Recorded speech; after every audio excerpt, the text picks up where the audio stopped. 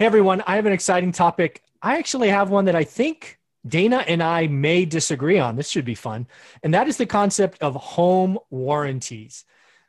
Before I jump into my experience with them, let's welcome Dana to the show. How you doing, Dana? I'm great. Thanks for having me, Michael. This is a very common conversation I have with new investors, right? They're buying a turnkey solution somewhere, or they're buying something right out of the MLS, and they always ask, should I buy a home warranty? So you were gracious enough to send out this topic, so I'll let you open it with your experience, what you recommend, and then I will share mine after. Great. And Michael, I actually don't even know what your opinion is on home warranty, so this will be an interesting one. But from my perspective, let me tell you the pros and cons of it without giving my opinion quite yet. Okay. The benefit of having a home warranty company is ability to forecast your cash flow. Because every single month you have the same standard payment, and then obviously the service call rate, which is like $89. It depends on where you're located, $79, where you only have to pay that per service. Anything over that is covered, right? Mm-hmm. That's great. As an investor, knowing that you're not going to have a $3,000 HVAC bill is huge, right? That's great. So that's where I'd say there's a huge benefit to it. Where I would say that home warranty fails, or where people get incredibly frustrated, is two different areas. The first is their terms and conditions that are so in such small fine print, nobody reads them. And their terms and conditions essentially say, this is not covered, this is not covered, this is not covered, this is not covered. If you know that in advance, you'll probably be happy with your home warranty company. But what happens a lot of the time is people don't know that in advance. And then they just expect everything to be covered. And then it's not until something goes majorly wrong that they read the terms and conditions and realize, oh, shoot, I actually should have I should have gotten a bigger plan, or maybe not had home warranty. And so that happens. The other place where I see home warranty companies fail is emergencies. Their SLAs are not fast enough. If you have a 4-hour turnaround on something for an emergency, I guarantee, are not going to meet it. There are very few home warranty companies that have met those turnarounds that we need to get someone out there. Part of that reason is because of their pricing and how they work. So a home warranty company, from a pricing perspective, is going to negotiate prices with certain service professionals to say, we're bringing mass quality or mass contracts to you, multiple homeowners and rental properties. So you have to give us these pricings and follow these sheets. And so from that perspective, when an emergency happens, a lot of them are like, we can't cover that, or they're not available. And, there's this whole sourcing thing. And a lot of people, when they hear, like a lot of plumbers and stuff, when they hear a home warranty, if they're really good, they're like, I'm not quite sure I want to work with you because you're going to nickel and dime me type thing. And so that happens. But overall, I think it's really up to the investor, right? Those pros and cons and balancing and outweighing them. And the quality of home warranty companies is very different. There are some really large names, and we don't partner with any of them. We don't have any affiliation. We work with a lot of them, but there's some of them, and I won't badmouth any or anything like that, but there are some where I find, wow, they are fantastic. They pick up the phone right away, they initiate, etc. There are others that we found where it's like, oh, their SLAs are really bad.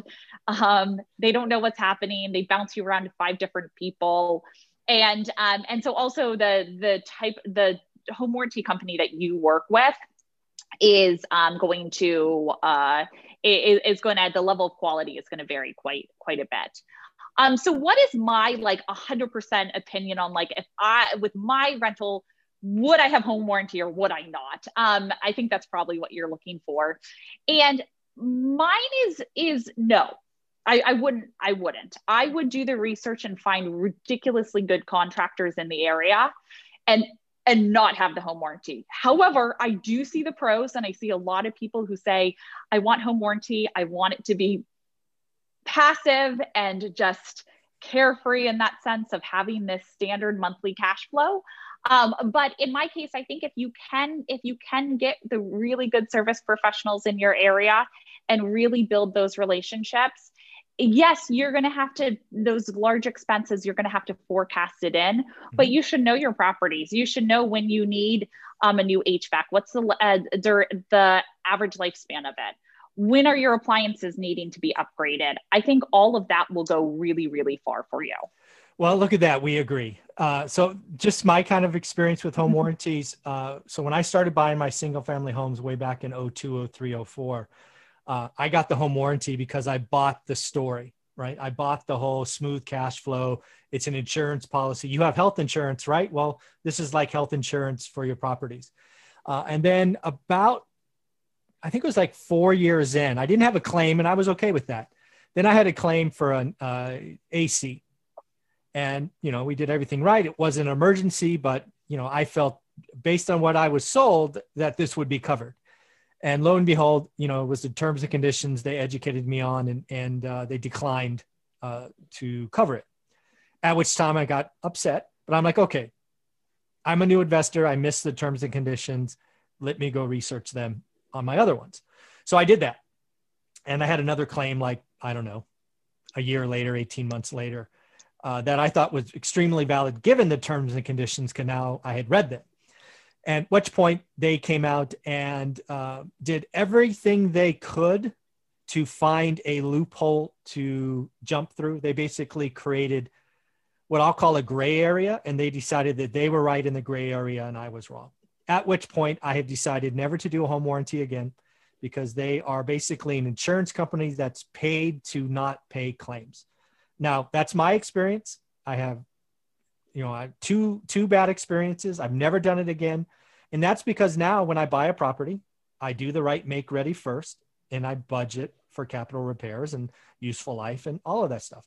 I don't want to pay extra for an insurance policy that may or may not come in. So I am very bitter. I am very upset. Now, there could be great ones out there. I did not have that experience. And I just will run my numbers and build reserves and have my own emergency fund. I will never buy a home warranty again.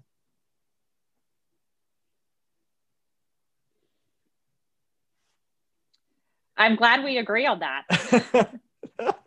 Well, very cool. So home warranties are important. Now, some people, again, home warranties are there for a reason. If you're buying a brand new home, for example, probably a home warranty makes sense. If that's where you want to play, again, I'm not opposed to buying them. I am just never going to buy them. So any closing comments, Dana, on home warranty? I think if people have them right now, I would say it's okay to continue with your home warranty company if you have a great experience. To Michael's point, this is experiences we've had with home warranty companies, but it's not to say that there aren't great companies out there, or you found something that works for you and your cash flow. But it is good to look at the alternatives and do some of your due diligence to build up your team on the ground. Very cool. Thank you very much, Dana.